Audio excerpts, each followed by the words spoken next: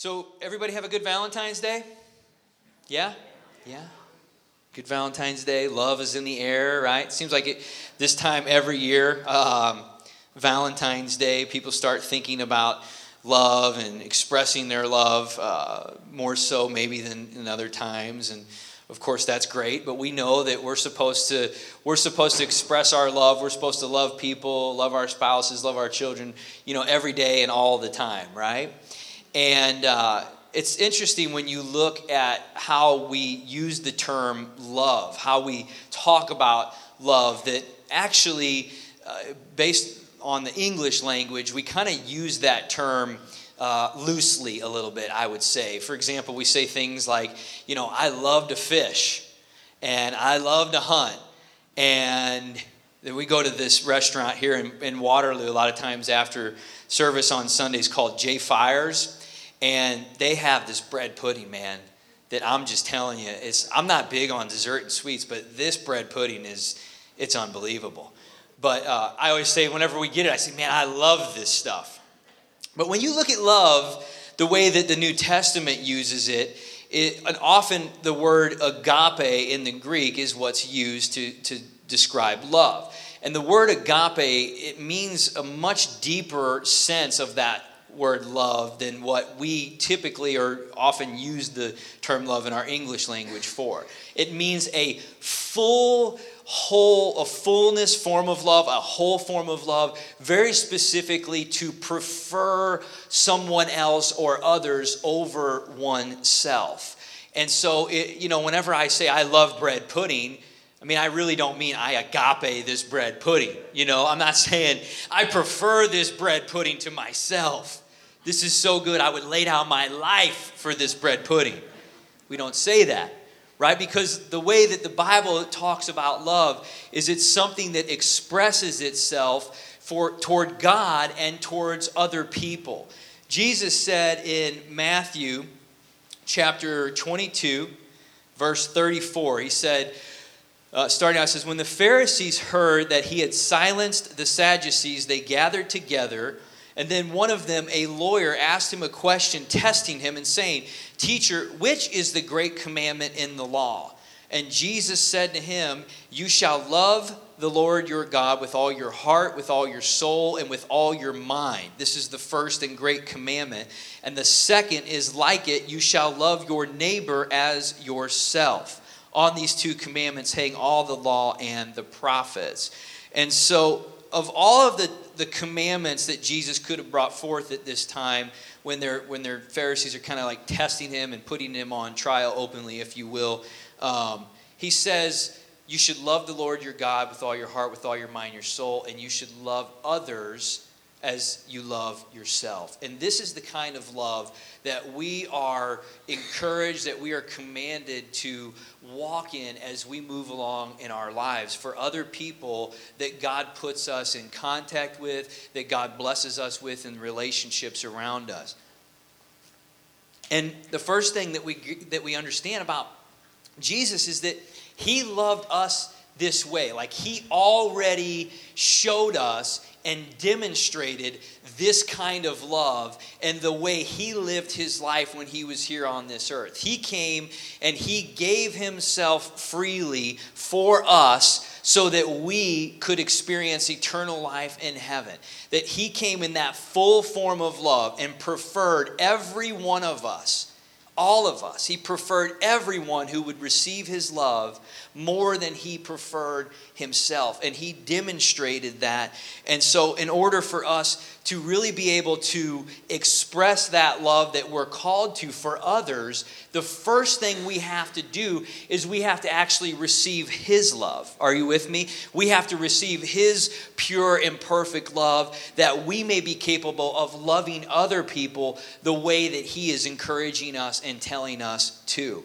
He also said in John 13:34, I believe it was, John 13:34, he said, listen, a new commandment I give you, that you should love others as I have loved you. It's interesting that he says it like that. It's a new commandment. See, before Jesus came and actually opened himself up and demonstrated this perfect love the way he did, what he's saying is that this kind of love wasn't actually known before that. That we really didn't, the Bible talked about love, but we didn't really have the ability to grasp or receive the love that Jesus is talking about until he came and actually poured it out for us whenever he died for us on the cross. And then in order for us to love others, we have to receive his love. He's saying, love others the way that I have loved you. So we receive it first so that we can actually give it out, right? And I love the scripture in 1 Corinthians chapter 13 that talks about, it's almost like kind of the love test, if you will. It talks about how love expresses itself, and it gives what I consider to be one of the fullest and best definitions of how we can look at love the way the Bible describes it and compare it to how we're walking through our lives and how we're loving other people, the high calling that God has lifted us up to in that. So starting out in verse 1, chapter 13, if you got your Bibles, you can go there, 1 Corinthians 13. It says, though I speak with the tongues of men and of angels, but have not love, I have become sounding brass or a clanging cymbal. Though I have the gift of prophecy and understand all mysteries and all knowledge, and though I have all faith so that I could remove mountains, but have not love, I am nothing. And though I bestow all my goods to feed the poor, and though I give my body to be burned, but have not love, it profits me nothing. To pause right there and say, he's giving some different examples here, prophecy and sacrificing our bodies, different things. But he's kind of painting a picture where no matter what kind of noble deed or worthwhile deed that we would perform, if we're not actually doing it out of a spirit of love, then it's irrelevant. It doesn't have the purpose in it that God is asking us to live with as we move along, right? So no matter what we do, if we do something and we're not doing it out of love, it doesn't profit us to do that. It goes on to say in verse 4, love suffers long and is kind. Love does not envy. Love does not parade itself, is not puffed up, does not behave rudely, does not seek its own, is not provoked, thinks no evil, does not rejoice in iniquity, but rejoices in the truth, bears all things, believes all things, hopes in all things, endures in all things. Love never fails. I don't know about you, but I could just read that scripture right there and get convicted, right? I mean, is that not rich and full in the terms of the definition of how love expresses itself? And do you see how when you read this, I mean, I can't love bread pudding like that, right? You can't love a thing this way. It's meant to express itself in the relational sense of the word. You know, you can't love a tree like that. I mean, don't get me wrong, I like a nice oak tree as much as the next person, but I can't express myself that way towards a thing. This is something that we're to carry with us and express toward other people. And of course, we're to love God with all our heart, mind, and soul. And as He's loving us, we have the ability to love people this way. So let's break this down a little bit. First of all, love suffers long and is kind. So patient. Patient. Love is patient. Be patient with me for just a second. But no, love is patient. And what that means is to be able to be steadfast and move forward, but to patiently wait for along the way.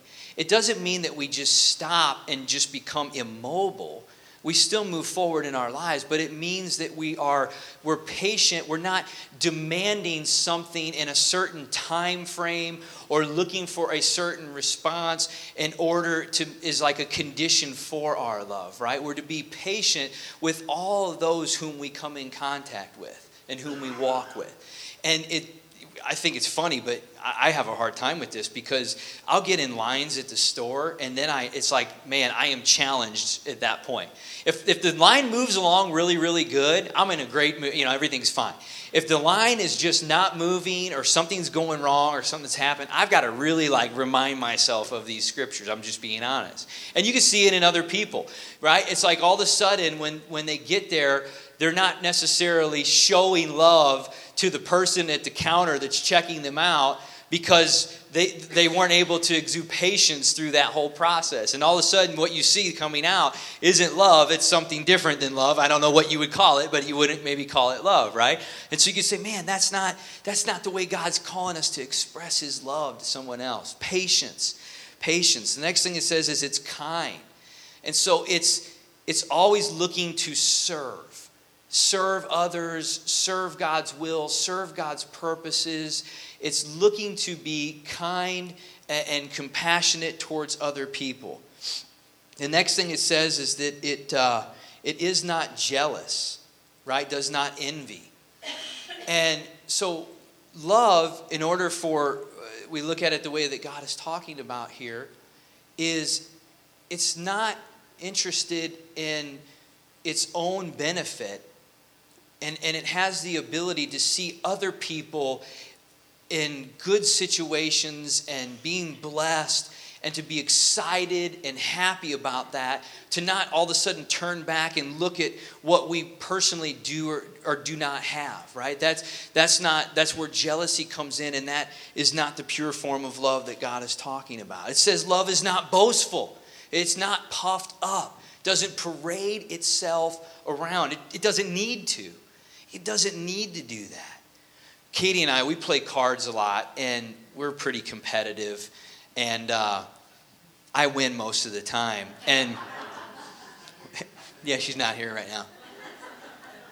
It is true. I think I'm 15 out of 17 right now on Rummy. It's crazy, but I don't know what it is. I have to work on this because it was 450 to 445. She was winning. We were playing yesterday, and it was the last hand. And then I went out and set her back, and I ended up winning. I was like, woo! I jumped up and I was dancing, and she was just she was very annoyed by that. That's not love. I got to work on some things. That is definitely not love. I'm sitting here preparing for this message, and I thought about it. I'm like, that's going to be a tough one. Lord, help me out with that. Love is not boastful. Love is not rude, right? It's not unbecoming. It is appropriate. It handles itself well. Being rude is just kind of not being considerate of other people around you, right? It's almost like you just do what you want to do and what you want to do and how you want to do it. And it's not to say that we don't have freedom. The Bible says you have freedom, but if you use your freedom in a way that hurts or harms other people, then that's not a good use of your freedom. So being rude it's kind of another way of saying, look, I'm just concerned about what I want to do. I don't really care how it affects other people around me. But love, it's concerned with how other people are affected by what we do. Even if maybe they shouldn't receive something that way, or they would get upset, or it would bother them, love considers that before it acts, right? Love considers that and thinks about that before it acts. It does not seek its own. I love this. It does not seek its own. What that means, if you study that, is it does not desire itself. Love is entirely and completely meant to be given away. It gives itself away. It's not looking for anything back in return. Jesus gave his love for us when he did it, whether we would love him back or not. And that's how we're called to walk, is when we love one another, when we love each other, that we're not doing it in any way upon some kind of a condition. Or if our own needs get met, then it helps us, then we will love fully and affectionately. But if we don't, then somehow that puts a standard or conditions on how we choose to love from then on out. And that's not what the Bible is saying. Love does not desire its own. It gives itself away, and it gives itself away freely. It is not provoked to anger, meaning it's not easily irritated.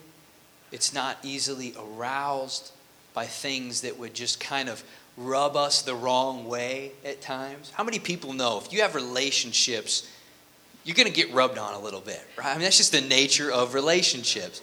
I don't care. I mean, I know you guys love me, and I'm great. I understand all that. Boastful. But trust me, you spend enough time with me, I'm going to rub you the wrong way. I don't need any of my family to vouch for that, okay? And I wouldn't say that if Katie was up here either, but no, it's just the truth. We're going to rub each other the wrong way. That's just the nature of relationships. And can we just give each other permission to be imperfect? Right? That's part of it. That's why love's so important, because we're going to be challenged in these things relationally as we live our lives. But love comes in and does not get easily provoked or easily irritated, and therefore we're able to move forward in our relationships more effectively and express that genuine representation of the kind of love that Christ is calling us to show other people. And remember, when we show other people his love, we're showing them him. Right? Because he is love, and we're showing them him, and that in itself carries with it power. Love does not think evil.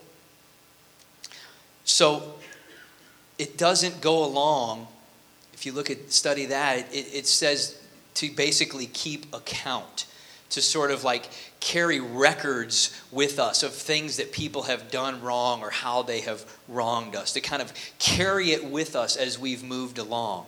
Love does not do that. It just freely and abandonedly just lets go and just forgives and releases those things, doesn't hold people accountable to something that they may or may not have done to us or for us. Love just has a way of moving and progressing along without any of those kind of conditions or any of those things mounting up in us. And if we do and we carry those things, we know that that's ultimately going to affect us or keep us from being able to love the way that God is calling us to. Love rejoices in the truth and not in iniquity. And I remember one day I was reading this, and God just was really speaking to me.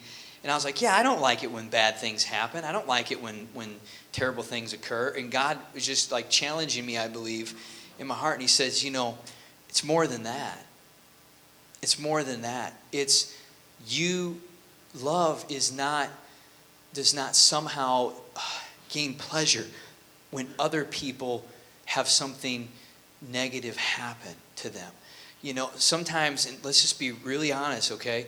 Sometimes, because we are people, and sometimes our self is involved in this, we can see someone else have an unfortunate thing happen. Or maybe the success or their progress in something gets stifled. And if we're not really careful, sometimes that can bring us a weird form of pleasure. Like almost we can think, it makes us feel better about ourselves or something. Or it's not that we wish harm on people, but when it happens and we see it, that somehow there could be something that's not of God that we feel in that thing. And love doesn't do that. It doesn't rejoice in any kind of iniquity at all when the people that God created as children are experiencing any kind of adversity or anything of the enemy or anything negative in their life. Love rejoices in righteousness. We want to see good things happen. We want to see the things of God come to pass in people's lives. Amen? Amen. Love where's this? I got lost here. Hold on a second. Love. Sorry, I'm jumping down here. Bears all things. Where did it go? Here we go, verse 7. I got ahead of myself. I'm sorry. Bears all things, believes all things, hopes all things, endures all things. Love is effective. It is always moving. It has the ability, no matter what kind of circumstances that life is bringing to us, difficulty, challenges in relationships, finances, you name it, all the different things that come along. Love is not affected by that, and love continues to persist, and love continues to be effective in the way we deal with our relationships, even in the midst of any of those kinds of circumstances. It is not hindered, it is not altered, and it is not diluted in any way. It is not withdrawn, and it is not held back. Love continues and bears all things. And then it says there that love never fails. I love that. Love never fails. Those three words are so powerful. Love never fails, man. When we're operating in love, we may get some things wrong.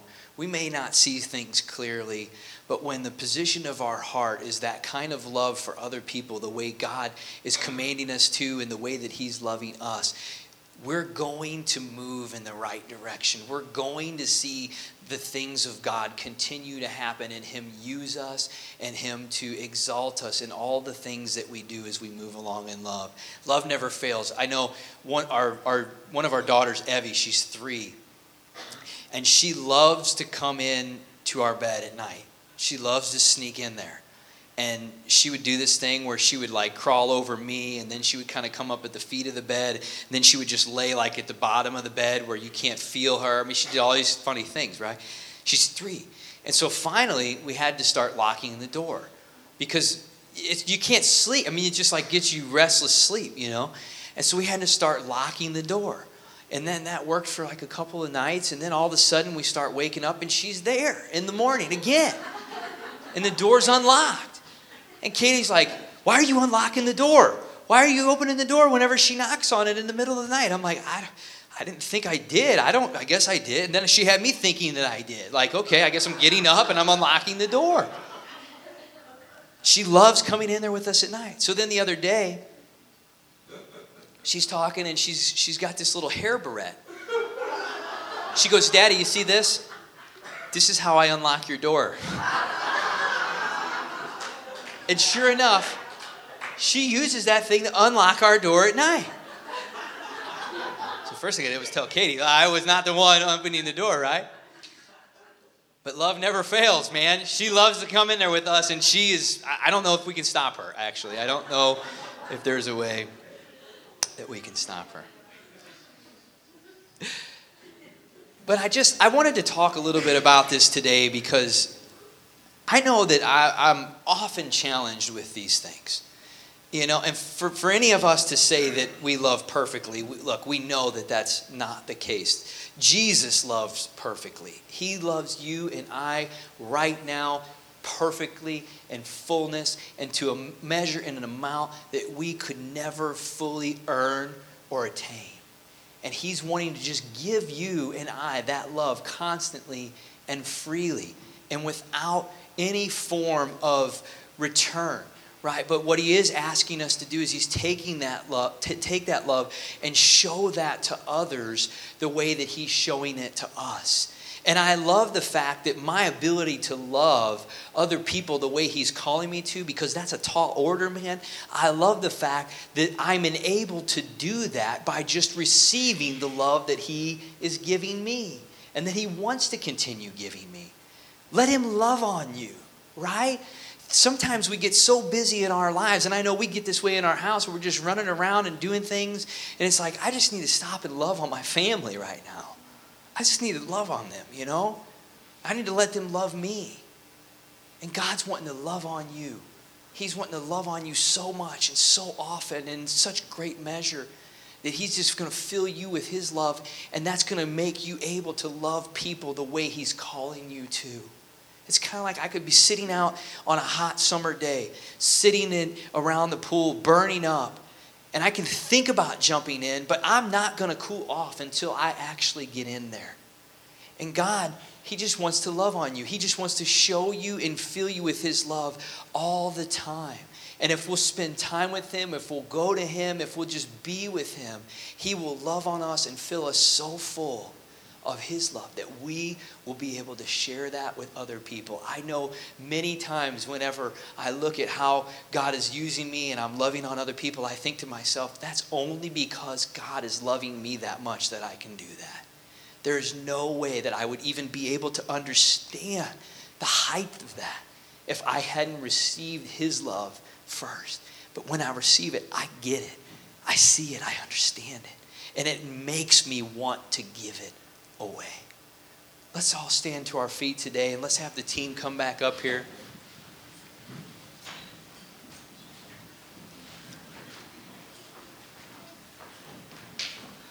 Oh.